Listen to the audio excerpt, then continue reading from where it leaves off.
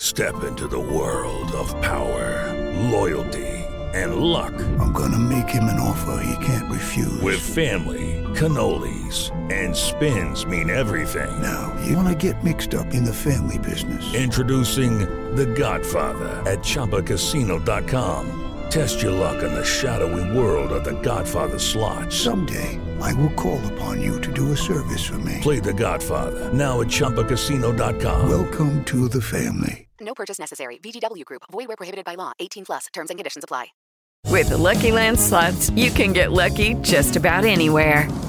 This is your captain speaking. We've got clear runway and the weather's fine, but we're just going to circle up here a while and get lucky. No, nothing like that. It's just these cash prizes add up quick. So I suggest you sit back, keep your tray table upright, and start getting lucky.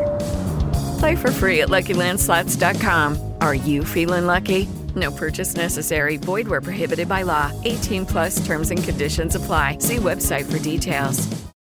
Hello, it is Ryan, and I was on a flight the other day playing one of my favorite social spin slot games on ChumbaCasino.com. I looked over at the person sitting next to me, and you know what they were doing? They were also playing Chumba Casino. Coincidence? I think not. Everybody's loving having fun with it. Chumba Casino is home to hundreds of casino-style games that you can play for free anytime, anywhere, even at 30,000 feet. So sign up now at ChumbaCasino.com to claim your free welcome bonus. That's ChumbaCasino.com and live the Chumba life. No purchase necessary. VGW Group. Void where prohibited by law. See terms and conditions. 18 plus. You're listening to Stu's Wrestling Podcast on Northeast Streaming Sports. This is Kenzo Richards. You're watching Stu's Wrestling Podcast. You're listening to Stu's Wrestling Podcast. It's time for British Wrestling's sharpshooter, your host, Stu Harmer. We're back to the US of A this week on Stu's Wrestling Podcast, to Kentucky no less, and it's to speak to musician and the guy who collaborated with Jimmy Hart. He was actually in the band The Gentrys with Jimmy Hart before the wrestling music came to be, Mr. Hurricane JJ Maguire. 100 themes created by JJ and Jimmy. We got to hear some of the best wrestling music ever. They were the most iconic for me, and what a pleasure to get this man on. It was such an awesome afternoon speaking to him and really getting to know him and the creative process of making the tracks. They worked with Hulk Hogan exclusively when Hogan went over to WCW. JJ actually drove the Dodge Viper at the WCW parade for Hogan when he was unveiled. JJ also talks about his dealings with Vince McMahon, some great stories with Vince. And just to finish off in the intro, I'd like to plug his book as well, Hollywood, My Life in Heaventown. That is out, available across all good bookstockists. You can get it on Amazon as well. So without further ado, my guest, Hurricane JJ Maguire, for episode 73, all the way from Kentucky. Enjoy. My guest all the way from Kentucky, it is Mr. Hurricane JJ Maguire. You will know a lot of his music in wrestling, in TV. He's had appearances in TV shows as well. So I am looking forward to this because I loved the intros and the music for different guys when I was growing up that you and Mr. Jimmy Hart produced. So yeah, man, I'd like to find out about the creative process, firstly, making those songs, and maybe some of the songs that are your favorites to make for the wrestlers. Yes, well, when we first started out, Jimmy gave me a call. We were in the Gentrys, of course. We were a hit group called the Gentrys. Yeah. And that's how Jimmy and I first met and everything. And so one day after the Gentry stint through the early to mid-'70s and the latter 70s, Jimmy, of course, hooked up with Jerry Lawler in the Mid-South. And actually the first record we did was down there for Jerry. I took Breaking Up Is Hard to Do by Neil Sedaka and made it a disco version. And Jerry sang it. Jimmy sang the lead line, and then he listened and sang along with him. Then we took Jimmy's voice off. But Lawler did a good job for a non-singer, and that was in the late 70s. So then, fast forward, we also did a song for Handsome Jimmy Valiant, the Ballad of Handsome Jimmy. And so that's where it all started. And the way I got into Gentrys was pretty wild. A manager that was booking a group from Kentucky that I was with also was booking the Gentry. and their drummer quit. And so our booker and manager called me and said, "Hey, JJ, a hit group called the Gentry." I said, "No, I just saw them last year at Toys for Tots in Louisville, Kentucky, with some of the greatest of all time, Andy Kim and the Oregon and the Raiders.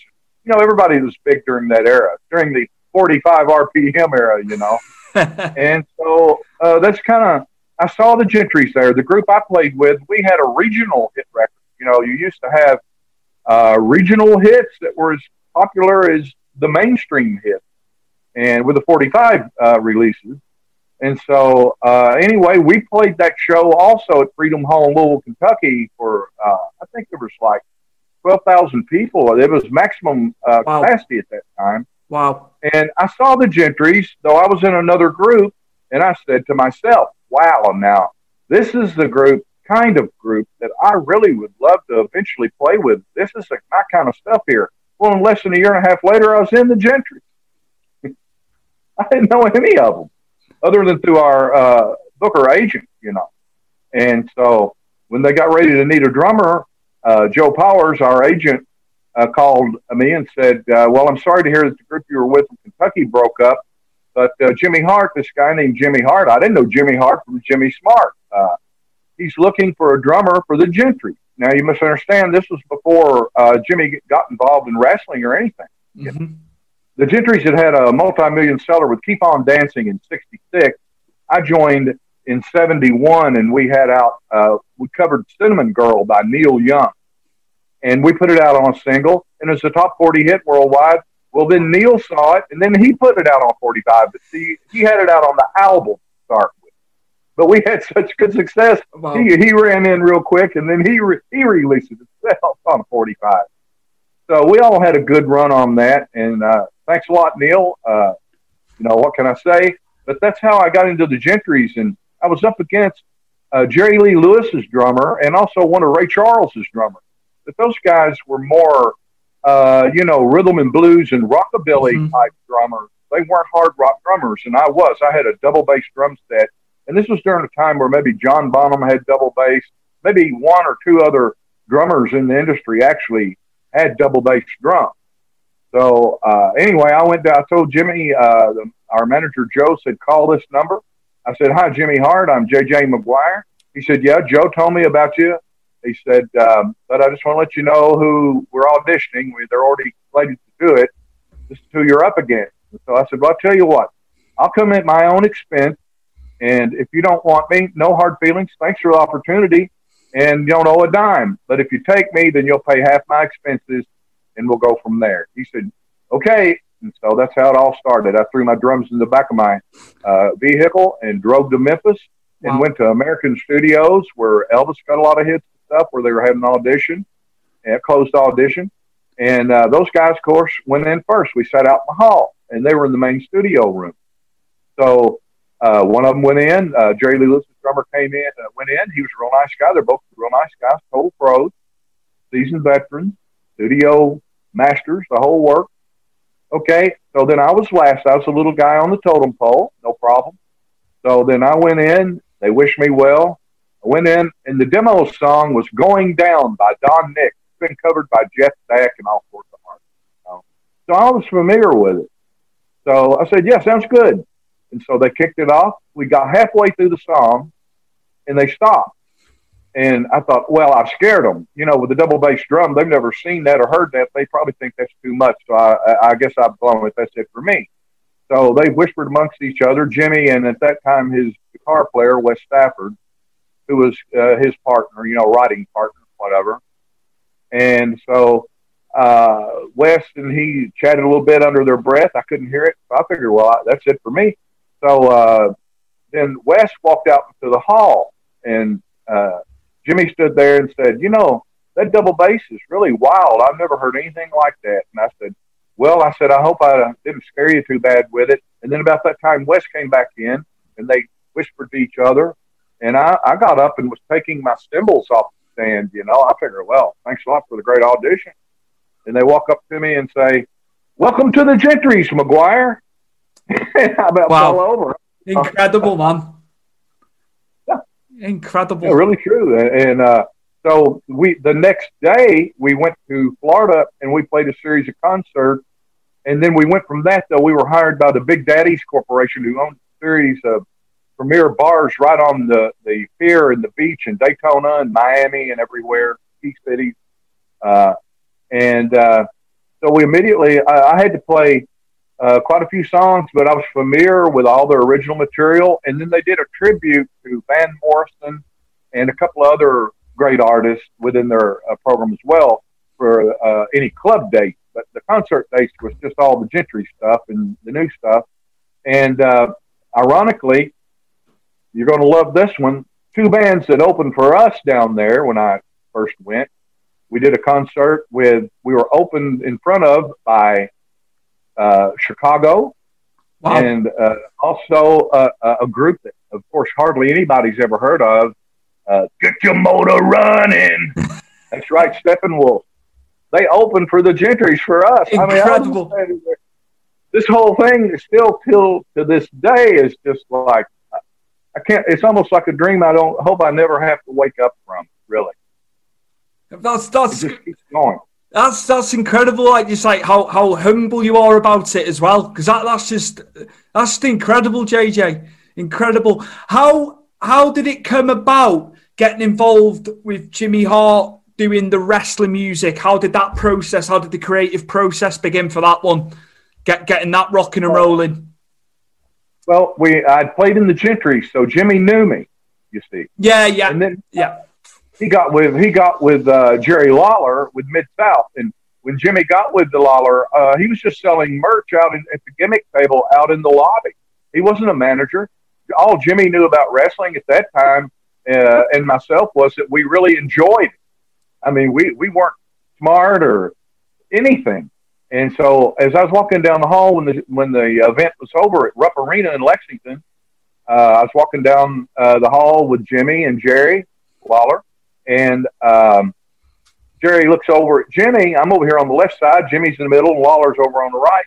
And he says, Jimmy, I came up with an idea today. And I'm just listening. He's standing there with him. He said, I think it's time that you become my ring manager. And now you'll love this one. I was standing right there. Jimmy says, well, King, that sounds real cool, but how do you do that? Yeah, it's real, man. It's the truth. He became. So the King says, I'll show you how. You just listen to me and we'll work it out. And I told Jimmy in the car, I said, Jimmy, that sounds great, man. You're going from selling T-shirts and Lawler merch to actually being part of the action down there. Fabulous. And he says, well, I guess, he said, I played football in high school. I'm pretty athletic, so I'm not going to really become a wrestler, but he wants me to be a ring manager. I guess I can do that. So we all know where that went. And so then one day, here I am again at a pivotal moment. My Life in Heaven Town, just like the name of my plug book that's out that you can get on Amazon. And it's unbelievable. And so we're down at Jimmy's just working on some of our own music. We're thinking about reconstructing another version of the Gentrys and getting a record deal, doing it again. And the phone rings on the wall, this is poor cell phones and everything. And it's in the kitchen, one of those big kitchen phones. And Jimmy had about a 45-foot curly cord on it where he could run around all through the house, and talk on it. And the phone rang, and he didn't say anything. He went, hello. And he's listening, and I'm standing right beside him in the kitchen. And, okay, boys, sure, he says. Yeah, sure thing. All right, yeah, I got the rib. See ya. Just hung up quick. I said, Jimmy, who was that? He said, oh, it's one of the boys trying to pull a rib. They said, this is Vince McMahon, and I'd like to talk to you, Jimmy, about something, and blah, blah, blah. He said, they try to pull that stuff all the time. Well, the phone rang again just as soon as he said that. He picked it up. Hello? Well, it was Hillbilly Jim. And Hillbilly Jim says, Jimmy, don't hang up. It's me, Hillbilly. Well, he knew that was Hillbilly. Nobody could fake that. And Hillbilly said, Jimmy, I showed all your Memphis tapes and stuff to Vince, and he loves it. He wants to talk to you here. Okay. And Jimmy just looked like a deer in the headlight. And yes, sir. Be glad to. Well, I appreciate that. Yes, sir. Thank you. I certainly will. Yes, sir. Well, thank you for calling me. You can count on that. Yes, sir. Thank you, Mr. McMahon. Click. Well, what is it, Jimmy? What are we doing now? He says, well, that's WWF was wanting me to come up there. That was the big man wanting. I said, the plane ticket be ready for me Monday. Come on up. Want to discuss making a deal of some sort, joining WWF. And I said, great. He said, but you know, McGuire, this could work out good for us on our music. And brother, it sure did. And that's how that all started. And then what happened is that they had Jim Johnson. You know, he's done some great works too and everything. I figure there's three true masters of wrestling ring music in my idea, and that would be Jim Johnson, myself, and Jimmy Hart. You know, the three of us are pretty much, I believe, the pinnacle of whatever that's supposed to be. Now, this CFO Money bunch that did a bunch of stuff here recently, but now they let them go because they realized that it's cheaper for them to just essentially rent music, you know, to pay for a licensing fee, and you know, then nobody is ever going to make the money that Jimmy Hart and I did, and even Jim Johnson as well, because we had a really sweet deal because we were in on the beginning of everything, and they were very gratuitous with us, whatever. And you know, one thing a lot of people say, you know, they say they still got the first dime that they ever made. Well, you know, the first million that I made, I held on to, and right there it is. There's That's all. Look at that. Look at that right there. JJ, which was the first song for WWF that you produced and put together? That's what I'd like to know. Which song did you make first? What was the first one you laid down? Sure. The first song I did was Super Fly. Wow. I did that at my parents' house, upstairs in my bedroom, a 12 by 12 foot bedroom with my little. I had a reel-to-reel 4-track recorder. It was a professional unit, but it's just 4-track. And I recorded that up there after dinner one night. I said, "Well, I'm going upstairs." Jimmy called me and said, "Jimmy Snuka's coming in, and he needs a theme. They don't have anything." Okay, I'll get on to it. So I finished dinner. Mom and Dad, thank you. I'm going upstairs to write a legendary hit, I guess. I didn't know at that time, So I went up there and turned my stuff on and spent about 45 minutes and did the track. And then my father came upstairs to see what I was doing. He says, "Jimbo, you know, that theme's pretty good, those drums in there and stuff. But you know what? You got nothing unless you got brass on it." And I went, "Oh, okay." So then I put the trumpet part on that you hear on the front of it. Da, da, da, all that on the front. Yeah. And I guess the rest is history. You know, that's where it started. Well, one of my WWF, that is. Yeah, absolutely. I'm going to get on to WCW as well in a moment. My personal favourite, one of my favourite entrance themes ever, still to this day when I was a young kid when I first heard it, Demolition, who were a fantastic tag team in their own right. But the music, one of the most iconic entrance themes I've ever heard, for me, in my personal opinion. Absolutely fantastic. And you put it together, man. Thank you so much for saying that. And I've heard that from a lot of the fans when I do the meet and greets and stuff across the country and whatever. I would think, well, the biggest theme that I wrote and Jimmy did the lyrics for, and I played all the instruments on, like most of the stuff, it's all me and he, was Sexy Boy, of course. That's the most played entrance theme in history of wrestling. But Demolition, here's how it went. When they came in, Jimmy said, we got Bill, Edie coming in, and these guys. I said, what are they? I said, I know he's been about 3 different wrestlers, Bill had. And he said, no masks here, but they got some really wild outfits made up for them that really look good. And he said, but we need a heavy theme. Okay, well, I'll get on it. Yes, sir. So got my guitar out and sat down and went dun, dun, dun, dun, dun, dun, dun. Yeah, I guess I wrote it in about 15 minutes. Well, I wrote the whole thing. All right. So then I got on the plane like in the following week and went to one of the live shows in Cleveland or somewhere up there up north and took some of the new stuff I was working on, the tracks for Jimmy to hear and him to put words on or make suggestions or, co-produce with me, whatever. And so I flew up to Cleveland, I believe it was, and played it for him. And he said, McGuire, here's what we need to do. This is how smart Jimmy Hart is. Smartest guy in wrestling, I'm telling you. I think Vince McMahon at the pinnacle, and then Jimmy Hart, believe it or not. He's helped more famous wrestlers that you've loved your whole life. He helped them with their outfit, gave them advice. I mean, he's really never got credit for a lot of that. Absolutely. Everybody thinks it's the big man and the big people in the sky there, but Jimmy Hart didn't get an extra $5 or anything for helping those people with their outfits and so on. I mean, I remember one story I just want to say to you, like when they would send him out to go do stuff on his off days. I've heard it many a time. He would go and do it with me, and he'd take the old merchandise with him, for people less fortunate. And that's all you ever hear about Jimmy. All the extra stuff that he did it in his own time, didn't he? Well, Vince McMahon always said to me and everybody else, he said, McGuire, Jimmy Hart is my most hard-working employee. That's what Vince said directly to him. I was standing there and said it. But anyway, so back to the demolition thing. Yeah, sorry. So Jimmy says, McGuire, leave the bridge off, the 2 chords in the bridge where it goes, demolition, you ain't no magician. Got 2 chords there. He said, leave that out. I said, well, it's not a complete song without that. Doesn't make sense. No. Here's how we work it. We send it without that, and we let Rick Derringer add those 2 chords, and we'll share a writer's credit with an icon.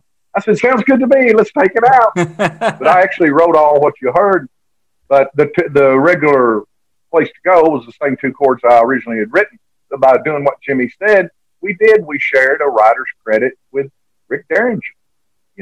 He just added 2 chords that I'd already written, actually.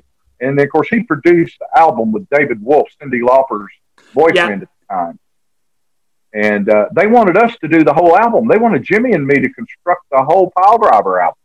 But Vince came in and said, told him, he said, we don't allow any one person to monopolize a whole project.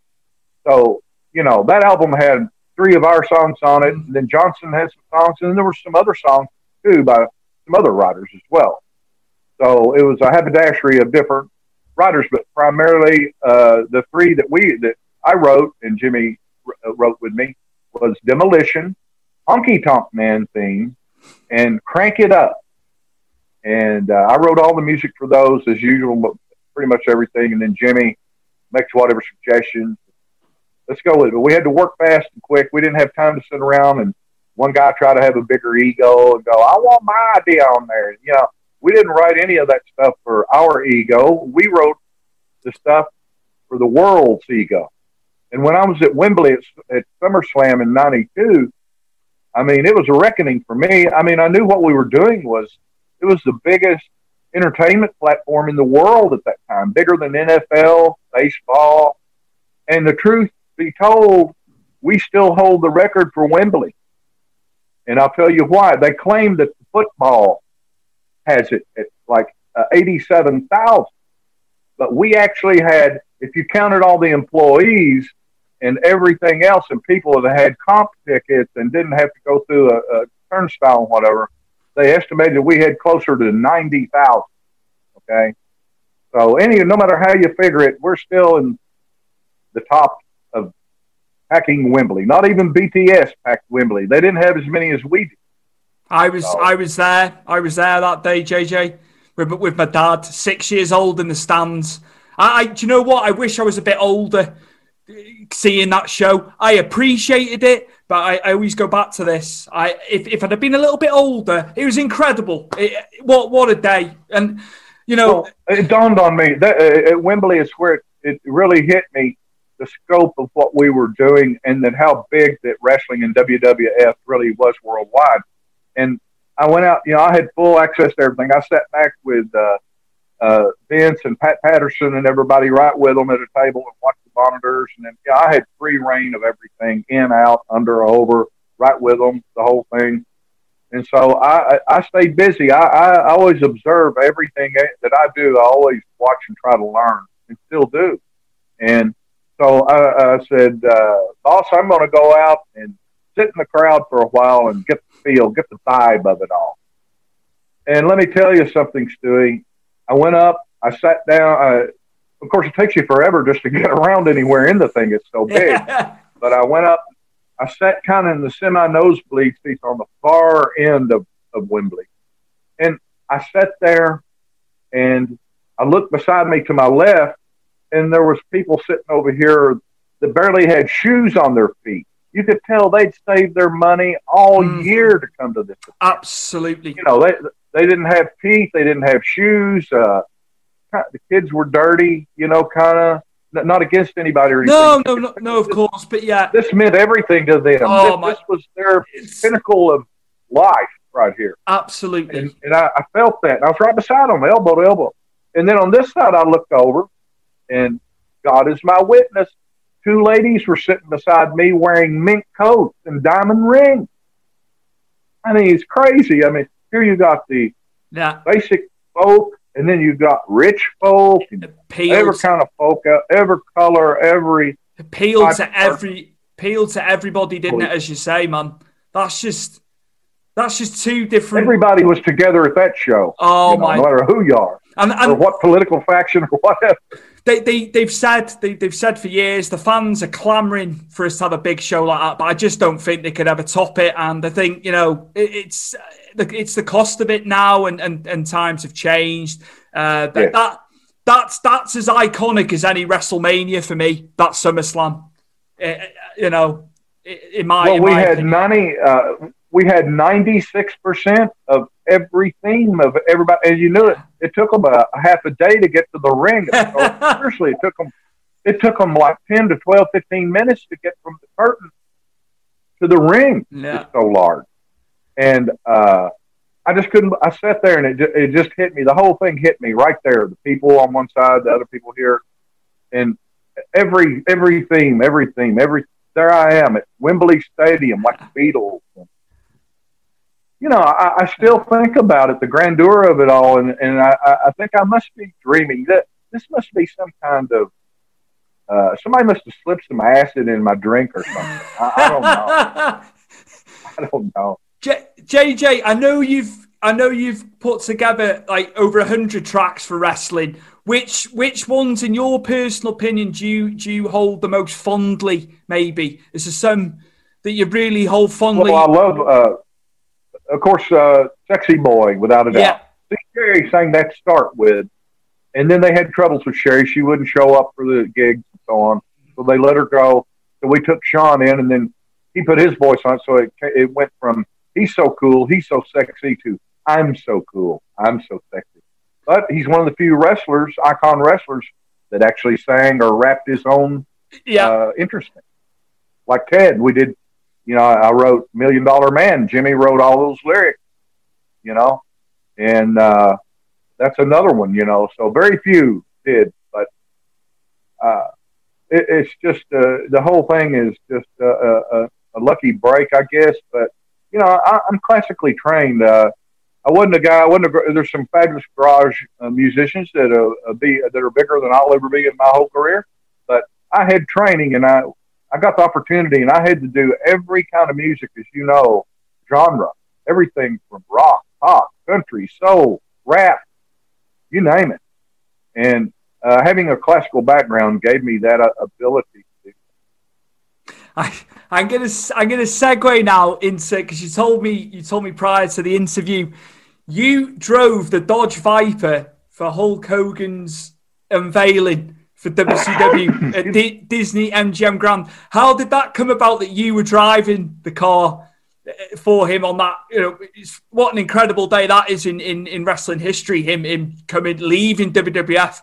We didn't get WCW at that point, so we were none the wiser. No internet. Hogan was gone to me, and it wasn't until years later when NWO and stuff happened and I really knew what had happened. But yeah, how was that day, man? The parade for Hogan coming in, the unveiling. Well, what it was is I got a Hulk called me and said, McGuire, I need you to drive the Viper in the comeback parade at WCW. I said, well, sure. See, I used to buy and sell muscle cars and exotic sports cars and stuff when I lived in Hollywood. You know, I bought and sold motorcycles, anything with wheels on it, I bought and sold. Crazy. And he knew I was a car guy. Hulk did. Of course, Hulk's a car guy. And so he said, McGuire, he said, Jimmy Hart can't drive a stick shift. I went, I know that, Hulkster. I said, I know. I've been riding up and down the highways with him since the Gentrys. He can't drive a shift. He had a 66 GTO that every time I went to Memphis, he always let me drive because he loved to just ride in the car and had me drive because I was a car guy. But I said, but it's automatic. He can't drive. I said, I knew that. He said, well, I need you. I said, okay, Hulkster, I'll be there. So went down and we did a series of promotional shots and stuff for the Wrestling Boot band. Absolutely. There we are. Great photo that is. I've seen that on your Facebook. How cool. Such a cool photo that. And so while we were doing that shot was shot at Emmore City in the Crystal Cathedral Hall. It's a beautiful place. If people want to look that up and see or go visit, I recommend it. But anyway, so got down there. So Jimmy and I drove over to Hulk's house in the automatic car that Jimmy had. He can't drive a stick shift, remember? So we parked the car, and then Hulk he went up there with the wife and the kiddies in the caravan. I mean, if you want a really cool picture, you should see Hulk Hogan stepping out of a 1994 Grand Caravan. That's a cool picture, too. But anyway, so he went earlier with them, so he'd be prepared and get ready. And so we came a little later. So we drove up from Clearwater, where I picked the car up at his house. Jimmy rode, and I drove it, the Viper.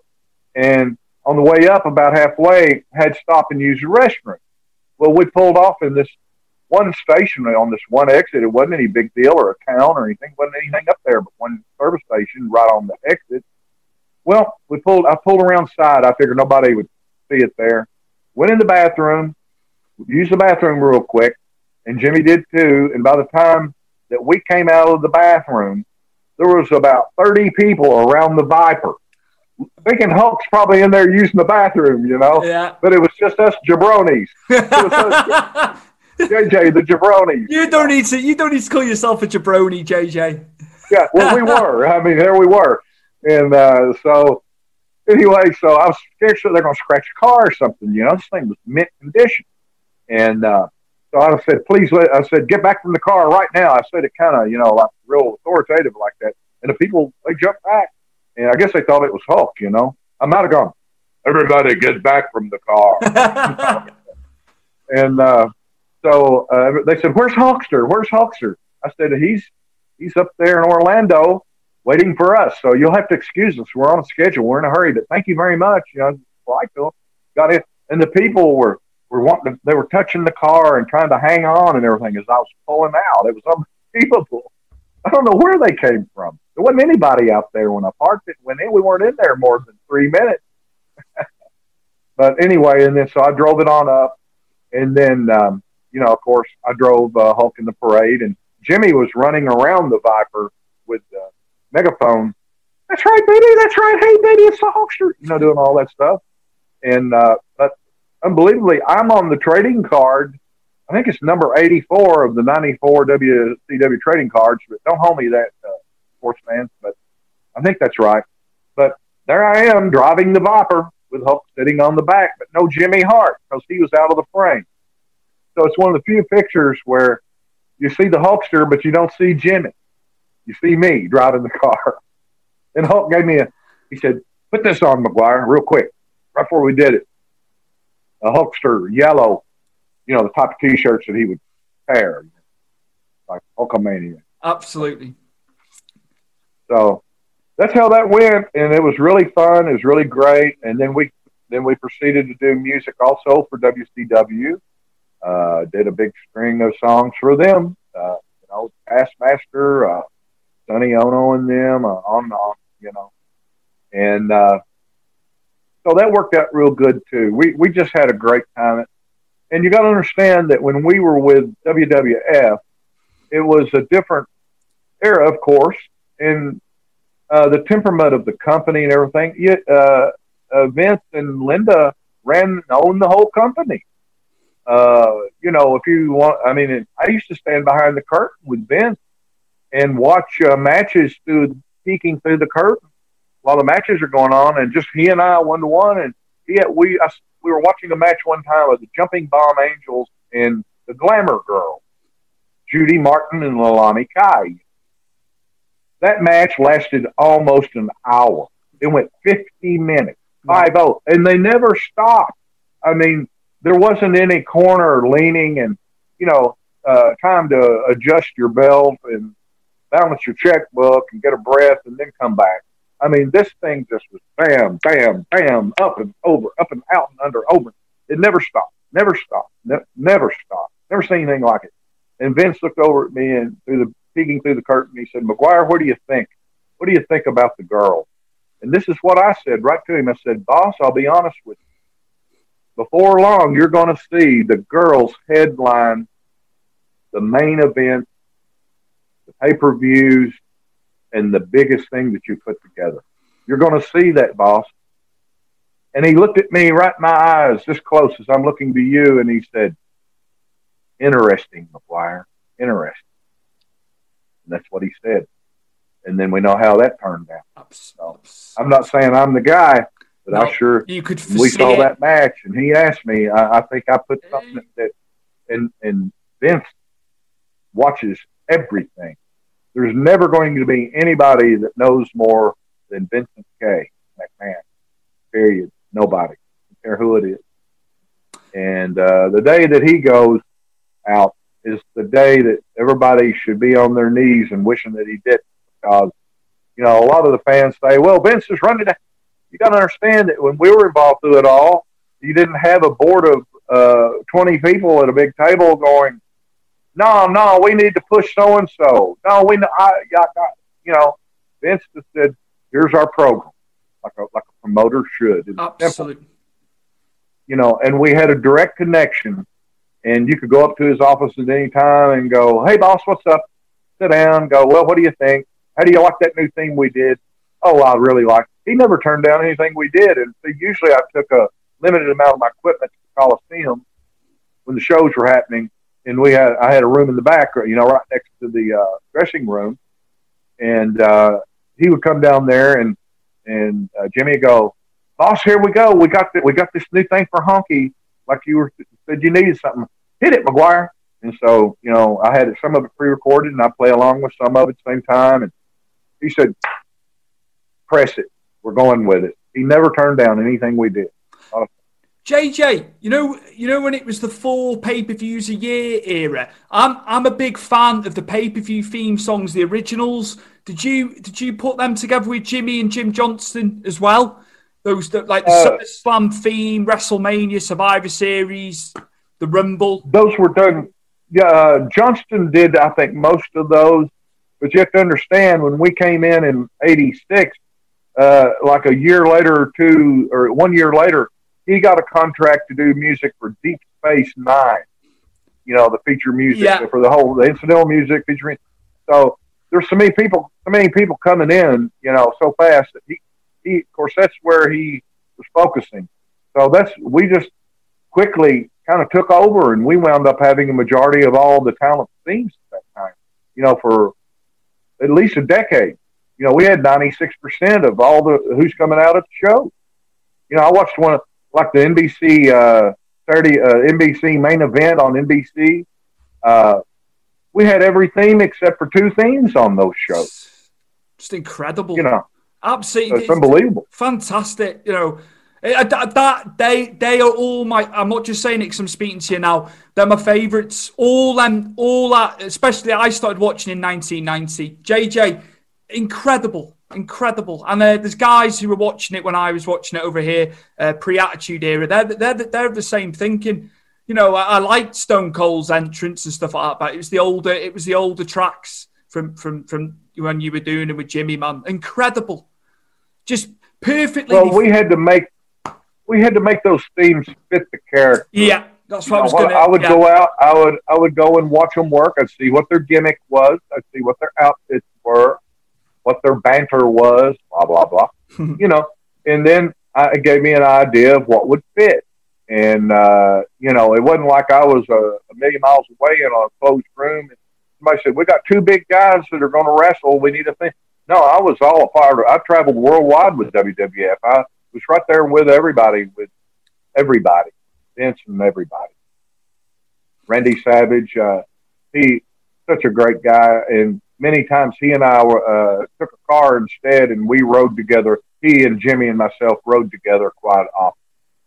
And I even spent a lot of time with Randy, just he and I, elbow to elbow, in the car, traveling, and got to know Randy really well. And he always really liked me because he liked Somerset, where I'm from, because when he started out, he wrestled down here at the Armour with his dad, Angelo, had the territory here.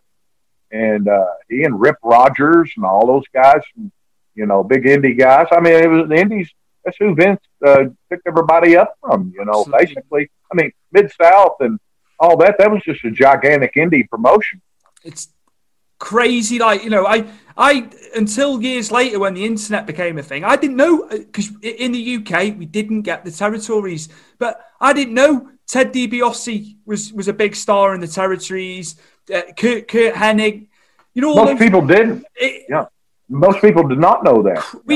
I didn't know. Oh, obviously, watching documentaries years later and stuff, where you find out about these guys a bit more. I just necessarily thought, right, they've come directly. They've always been here. Just what a tapestry of guys he managed to get when it went, national and then global. Just to have that foresight to make it international at the time. Nobody, like you say, nobody can take it away from him, can they, Vince? Well, I'd like to say this, that for a lot of people, they saw my name and whatever through those years. Every time you saw Jimmy's name on one of the songs, mine's there too, because we did together. But I never made much of an effort to, all those guys were the spotlight and the draw. I was kind of like the Wizard of Oz. I was the guy behind the curtain. And that's what Vince was in those years too. He wasn't out there in angles and flexing, wrestling and carrying on. But, it's just an unbelievable thing. The whole thing is like a dream come true. Now, here's something else. Well, let me get one thing straight at a time. First of all, my grandfather, Dr. McGuire, saved the life of Strangler Ed Lewis. He was the first Hulk Hogan. He was a worldwide sensation in the late 1800s, early 1900s. And in 1929, he was in Lexington at the Opera House wrestling. He's world champion. And he came out, and a fan slapped him on the back, and he was chewing gum. That was kind of one of his gimmicks, too. And I haven't read much about that. I don't know that I've ever read about his gum chewing, but he did. And a fan slapped him, and he got choked. And this wasn't part of the show or anything. This was real. And my grandfather, Dr. McGuire, was a big wrestling fan, so he always had ringside seats. So he saw what was happening, and so they got on the megaphone and said, if there's a doctor in the house, please come. Well, Granddad was right there. He jumped under the rope. They just had a rope in those years. That was it. And I don't know if he Heimlicked him, whatever. Strangler was passing out and turning blue. And Granddad got the gum out of him, and he came kind of to, and he said, you and your son, my future dad, I wasn't born in 1929. I mean, it's before my dad was even married to my mother. Wow. And my dad was like 19 years old then. He was born in 1911. So, anyway, so Dad always told me this story when I was a kid, and, I would listen to it over and over, and I'd go, Dad, listen, the buddies are waiting for me. Can you pick up the story again later? I didn't pay attention. How we are as kids, and it didn't mean anything to me. But he told me that when they went to the back, that Ed Strangler Lewis he said, Dr. McGuire, you saved my life out there, so I want to pay you for that. He said, you name it. Choose either a brand new horse and buggy or one of those newfangled cars. And Granddad said, no, I can't accept gratuities because I took Hippocratic oath to help people as a doctor. But he said, I tell you what, my dad said, he looked down at him and said, lifetime ringside seats would be pretty good for me and the boy. And Strangler said, done. They never paid for another event there. And so then fast forward decades later, then I was born, and then I wound up doing all this. It kind of makes you wonder. It's like a good Twilight Zone show. absolutely the connection there. Like, yeah, I see. Who was some of your favourites when you were growing up watching wrestling? Because I know you followed wrestling as a child, as a kid. So yeah, that'd be cool. Who was some of your favourites? The first wrestler I ever saw when I was like a kid, I was about 11 years old. In the summer times when I was out of school, I would go to Chicago and stay with my aunt and uncle. And they lived at 1400 Lakeshore Drive, right on the lake there. And I was always excited about that. But my uncle Bob Eisenbarger was a big wrestling fan. And he was a design engineer. And one evening we went in there, WOR, he said, well, it's time for my wrestling. And so I remember my Aunt Ruth brought us some pretzels, some pop, or whatever to drink. And we sat there, and I'd never watched wrestling. I'd never paid any attention to it before. And all of a sudden, this wrestler comes out kind of prancing around, and it was Gorgeous George. And I was just a tiny boy, and I thought, that's the weirdest thing I've ever seen in my whole life. And Uncle Bob, he just loved it, and he was excited about it. And so I looked at him, I looked at Gorgeous George, the wrestler. I forget who the opponent was, but that was my first exposure to, wrestling, really. And then I got into it. When I got back home, I started watching the regional wrestling on TV, up here in Kentucky, broadcast from Tennessee. And that's kind of where it started for me. And then I just started watching it a lot, and I wasn't really a super fan, but I was a fan, Yeah. That's cool, man. You've done a lot in TV as well. I think it'd be remiss of me not to speak about what you've done, outside of the wrestling game. We've spoke about the music. Yeah, if you could tell the listeners and viewers about what you've done in terms of television as well. I thought, I'd really like to know about that, how that came to be. Okay, well, pretty much after Hulk came back to wrestling at WCW and whatever, right before that, Hulk signed a deal and was an executive producer along with Burt Bonin Schwartz, who also produced the Baywatch show, to do this Thunder in Paradise TV show with Hulk as a star, and Chris Lemon, Jack Lemon's son, is co-star, and Carol Alt is the sweet honey in there or whatever. And so Jimmy called me one day and said, well, Hulkster's getting ready to do, see, this is in between the two factions of WWF and WCW, and he's going to do a major TV show, and they need music for it. They got some guys that have done something. They're not happy with the music that they're giving them. So, and they don't want this show to sound just like the music that's on Baywatch. They want something different. So he said, come up with an end theme. They want an end theme. That's where it started. I went, okay, well, it sounds to me like about the beach and water. I think we ought to have a reggae type thing. Jimmy said, great, well, get to it. Okay, bye. So in about 10 minutes, I wrote, when the sun goes down in paradise. There you go. I didn't write the words, though. I wrote the music. And so I got my car and drove down to Orlando in Tampa, where Jimmy lived. And, what you got, McGuire? Okay. And I set my stuff up and played it. And then he sat down, took a piece of paper and went, when the sun goes down in paradise. Girls look pretty, oh, they look fine. Smell cocoa lotion. Yeah. Jimmy did that in about 15 minutes.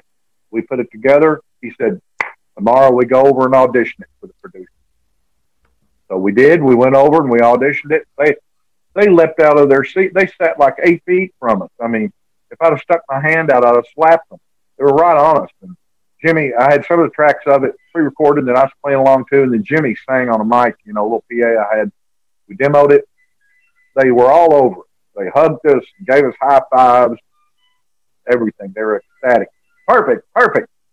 And Greg Bonin, one of the producers, he looks over and he said, McGuire, fabulous job, y'all. Fabulous, man. Greg Bonin goes, told the producer assistant, go out there and fire that Jamaican band we've been using.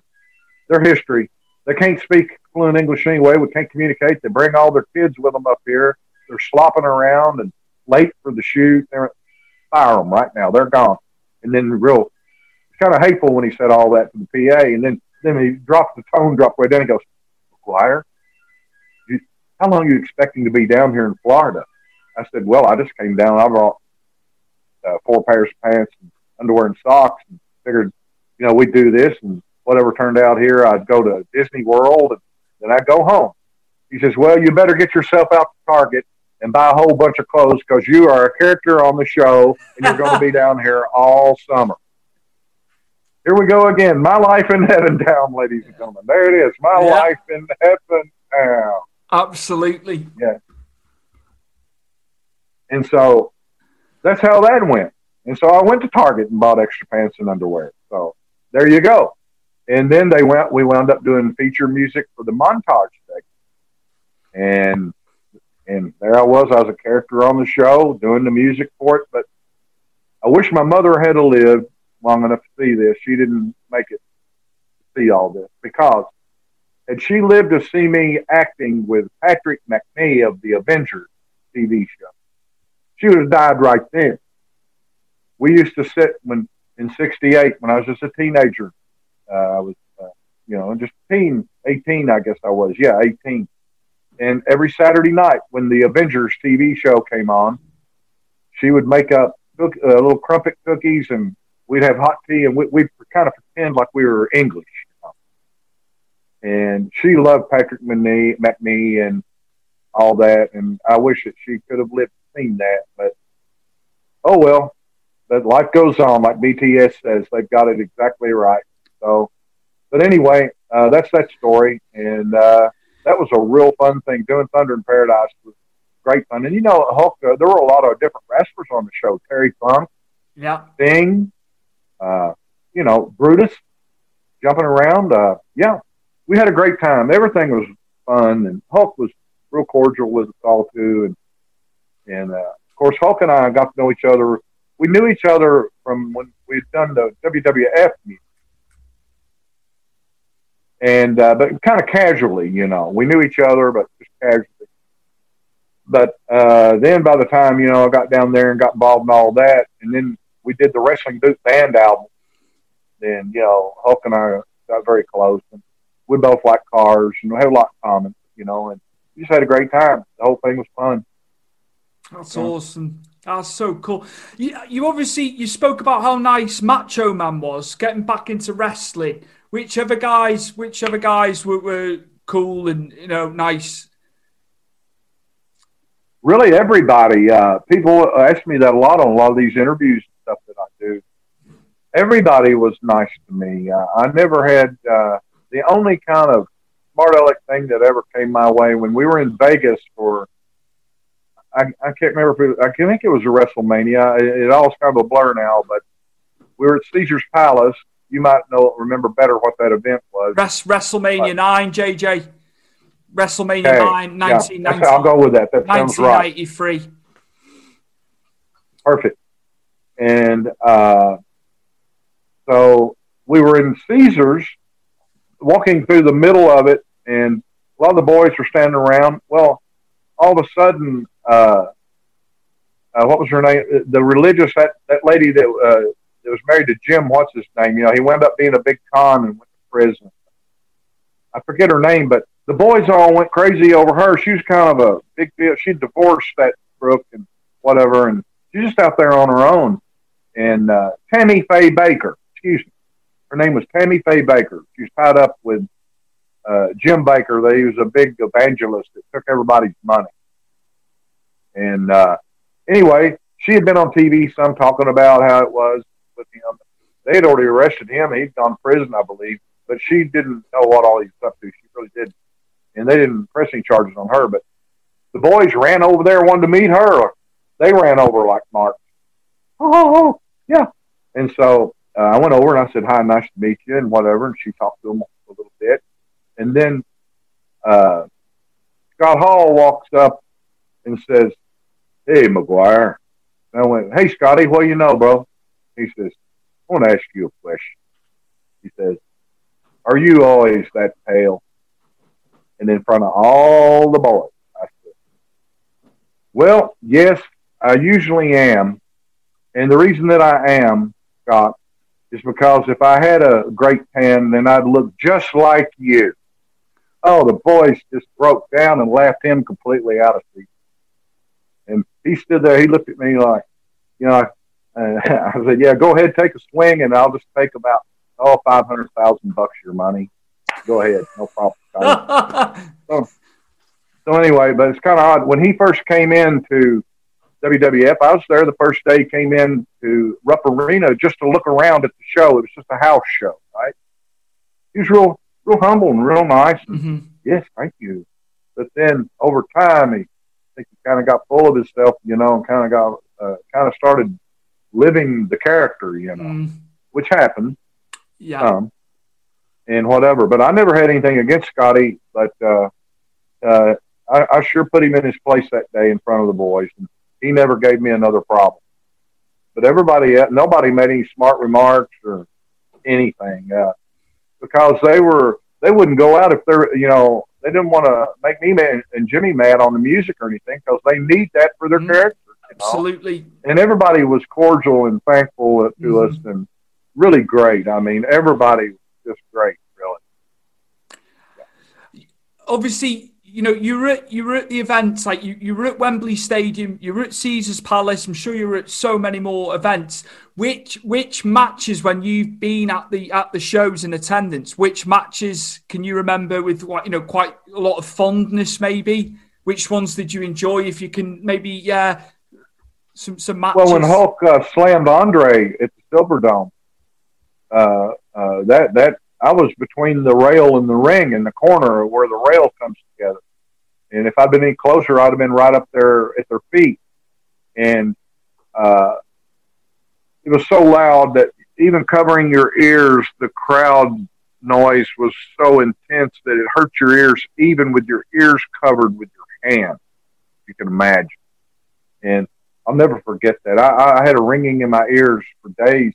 I was used to standing in front of loud amplifiers my whole life, It was just unbelievable, that. And then there was a show in Cleveland. It was Honky and Jimmy. I can't remember who they were against, but they put Honky in a cage, and they hoisted him up in the Coliseum about 60 feet high. And then they let him down like so many feet, just a foot or two, ever so many minutes. And he had to get out of that cage and get to the ring and, win the match or whatever within a certain time limit or he's out. Well, they dropped him down, Honky, in that cage probably to about, I would say he was still about 20 feet high at least, maybe 25 feet. And Jimmy had a key to the lock that was on the door. And Jimmy took that key, and on the first try, I still can't believe it, he took that key and threw it up, and Honky caught it. I mean, the odds of that are so thin. I mean, it's just, it's like just a regular key for a lock on a door. And I'll be dead darned if Jimmy didn't throw that right to him. And he wasn't 5 feet away. He was 20 feet up or more. It was remarkable. So they had to let him all the way down then. He unlocked it, reached around, unlocked it, got himself out and ran into the ring, took the guitar, bonged the guy. He won the match. That was, I just couldn't believe it, that Jimmy could throw that like that one time. You only had one chance. It looked pretty stupid trying to throw it up there 4 or 5 times. So those two events but really every event had something that was really remarkable. And every time, any match that you'd watch with Hulk doing was always remarkable. There was never a dull moment in a Hulk Hogan match, in my opinion. You might have some of the haters out there say, well, that match is so-and-so. Well, people kind of got used to him as it went along. But even so, when he would win those main events and stuff, it's just unbelievable. Unbelievable. The crowd. I liked it all. I can imagine. I can imagine. I'd be the same if I was in your shoes. I want to, like you say, you take it all. Just take it all in as best you can, isn't it? It's hard. Well, it's hard in the moment sometimes. Like when I've been at WrestleMania, sometimes I'm like, maybe I didn't take it all in, if you know what I mean. Yeah. Well, there's so much going on too, and in those days, in those eras, everything was over the top and real colorful. Matter of fact, this is the same jacket I have on in the picture. I thought it was JJ. Awesome. And so cool. Somebody on the internet said they looked at one of these promotional pictures. Some guy said, "I don't know about that shirt," and so I dove in and I said, "Hey, how you doing? It's me, the guy with the shirt. That's not a shirt. That's a jacket." And then some other guy that's a fan said, "Yeah, and he still wears that at some shows that he does up here in Kentucky. He's still wearing that jacket." So, on the special occasions like the Stewie show, I wear the legendary. I appreciate you wearing that, because obviously that promo picture, I love that promo picture. When we first got in contact, man, it was that's I love that. I love that era. I absolutely, I still adore it now. I watch the product. I watch the product now. It splits opinion. You staunch wrestling fans from the 80s and 90s, late 90s, early noughties they're very much for the Attitude Era, which was a great time. But yeah, take me back to the early 90s, JJ, as a fan, because that was some good stuff, especially what WWF were doing. Oh yeah, it was like I said. It was the biggest draw. The only thing that made more money than WWF was horse racing. WWF was bigger than basketball, football, baseball, everything. It's mad. It's mad to think that, isn't it? It's just like crazy. They came up here to, of course, Rupp Arena in Lexington. It's only 80 miles from where I live here. And of course, I went to every show there too. And I actually carried all the gate money one time up to count it in the main office from down below, And what we did is we had Dave Hebner in a line. It was Dave and me and Pat Patterson and the security guy that I can't remember his name. I'm sorry, but he was with WWF through the whole WWF era. And we had four of us to where that if somebody was watching or whatever, they wouldn't know which one of us would have the money on. There's a swerve, to protect from that. And I was carrying over $200,000 on. No, well, I don't know why I'm saying no, because that was absolutely, you were for a full arena even back then. But that's some money, isn't it? Yeah, and I mean, I watched them count it, the whole thing.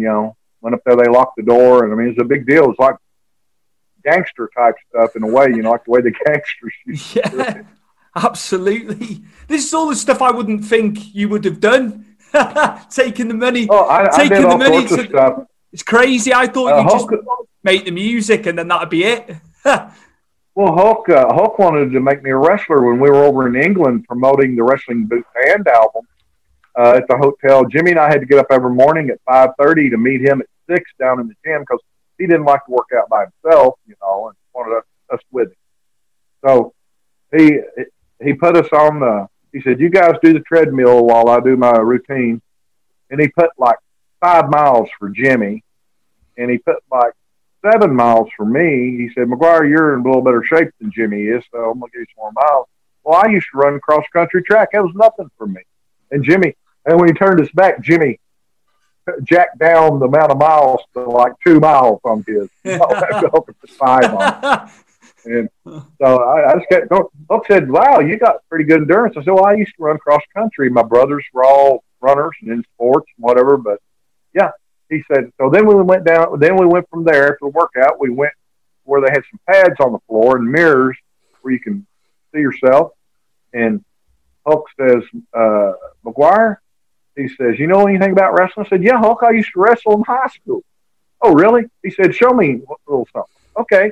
So I went around behind him and I got the great Hulk Hogan in a Nelson, And I said, "Well, I know some legitimate Greco wrestling, but I'm not, I don't know everything like y'all are doing, theatrical wrestling." He said, "Show me something else." And so, got him in an arm bar and did a couple other things, and we locked up and did a couple of things. But Hulk is so gentle that when he would hold me and whatever, you couldn't even feel him. It's like nothing there. It's unbelievable what a technician that he is. See, fans don't know this stuff. They've never been held by Hulk Hogan, and no, I have. And so Jimmy was over there on the side, and Hulk said, "McGuire, we're going to make you a wrestler." And he was serious. Jimmy came running in and goes, "No, Hulkster, we can't do that. Risk it. Because if McGuire hurts his hands, we won't be able to do any more music. It can't be done." But Hulk wanted to make me a wrestler. Well, I said, "Hulk, thanks a lot, but Jimmy's right. Incredible. I'm going to leave that to the pros. You guys are already all the way there. I would be trying to climb up to that level and take a while. And I appreciate it, but I'm going to stick with what I know. I know the music, so I'm going to leave the wrestling to you guys. But I appreciate it, Hulk. Thanks." And I tell a lot of independent wrestlers that I've worked with through the years, and they go, "Oh, my God, I can't believe it. You didn't let him make you a wrestler." And I said, "Well, I just told you how it was." And I said, "Who knows? I might have been the guy that actually beat Hulk Hogan. Who knows?" I doubt it. But anyway, yeah, Hulk, yeah. See, guys like that are at the pinnacle of it all. In reality, they want to help other people. They really do. They're not all. Their character might be high and smug on their self, but in reality, they want to help people with talent because they were there one time themselves. Absolutely, we all started somewhere. But Hulk helped me. He put me on the TV show, gave me a chance to do all that music.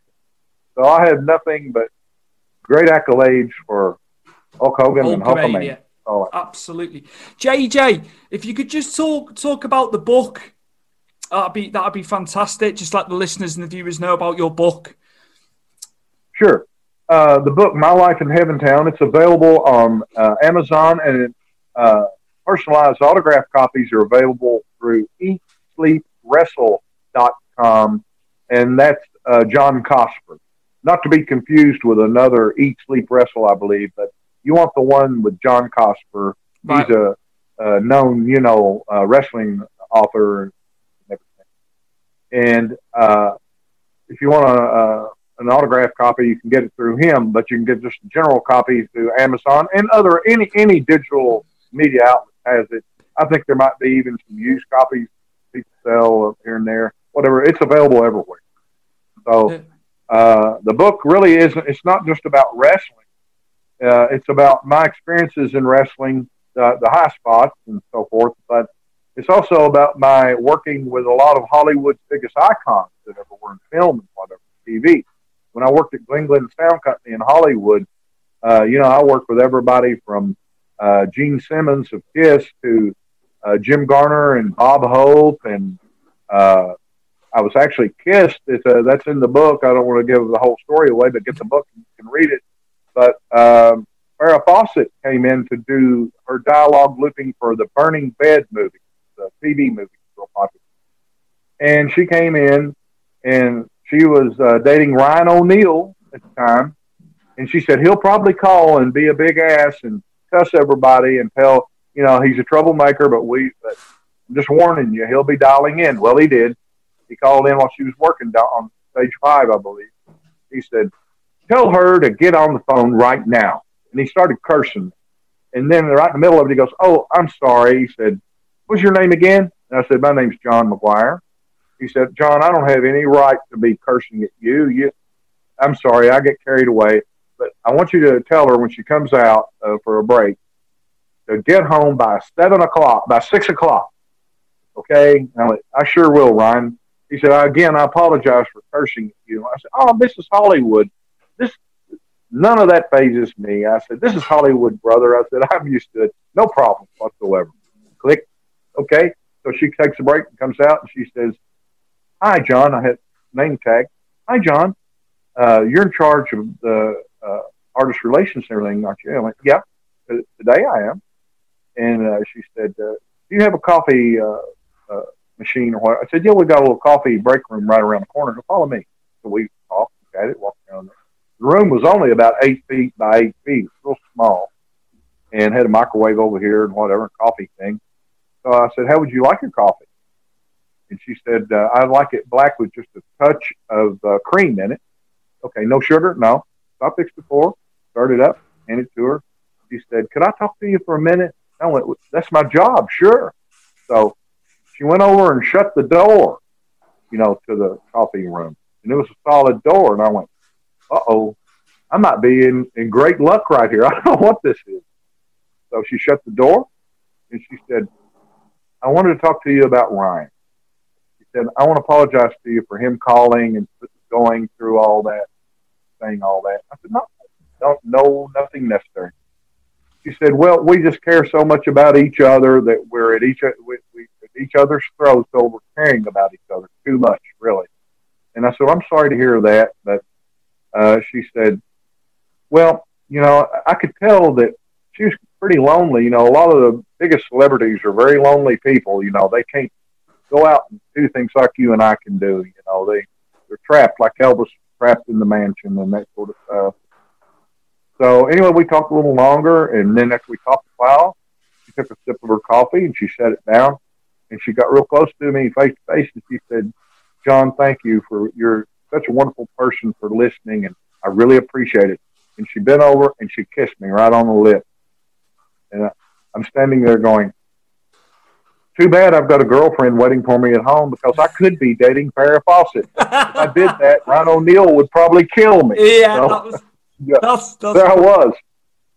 But she was a really nice, beautiful person. But like I said, being a big celebrity of that level and the most beautiful woman in the world at that time. Well, then I also got to kiss on Carol Alt, who was the #1 model in the world while we were making Thunder in Paradise.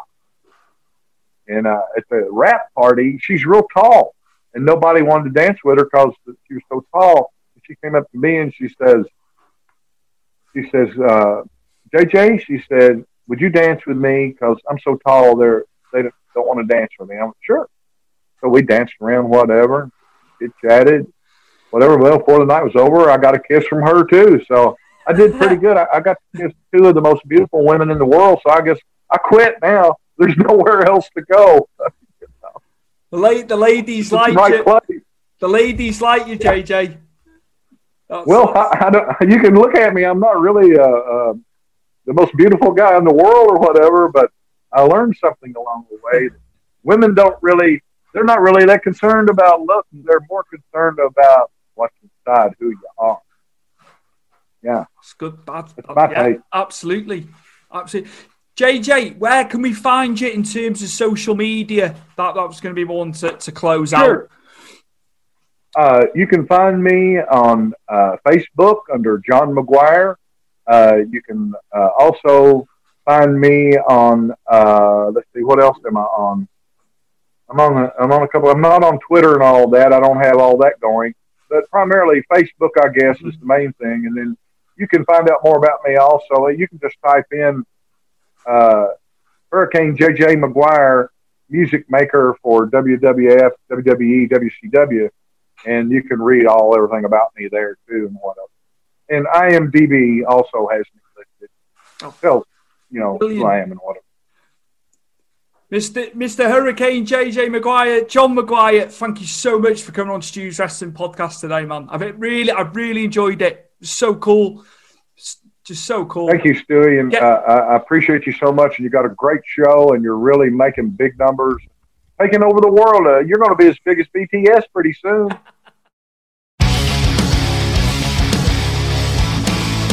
This episode is brought to you in association with Powered 4 TV, so go and check them out for anything wrestling related, old events, new events when we come out of COVID, podcasts, you name it, it's all there at Powered 4 TV, so find them across social media. Sports Social Podcast Network. It is Ryan here, and I have a question for you. What do you do when you win? Like, are you a fist pumper, a woohooer, a hand clapper, a high fiver? I kind of like the high five, but if you want to hone in on those winning moves, check out Chumba Casino. At ChumbaCasino.com, choose from hundreds of social casino style games for your chance to redeem serious cash prizes. There are new game releases weekly, plus free daily bonuses. So don't wait. Start having the most fun ever at ChumbaCasino.com. No purchase necessary. VGW Group. Void where prohibited by law. See terms and conditions. 18+.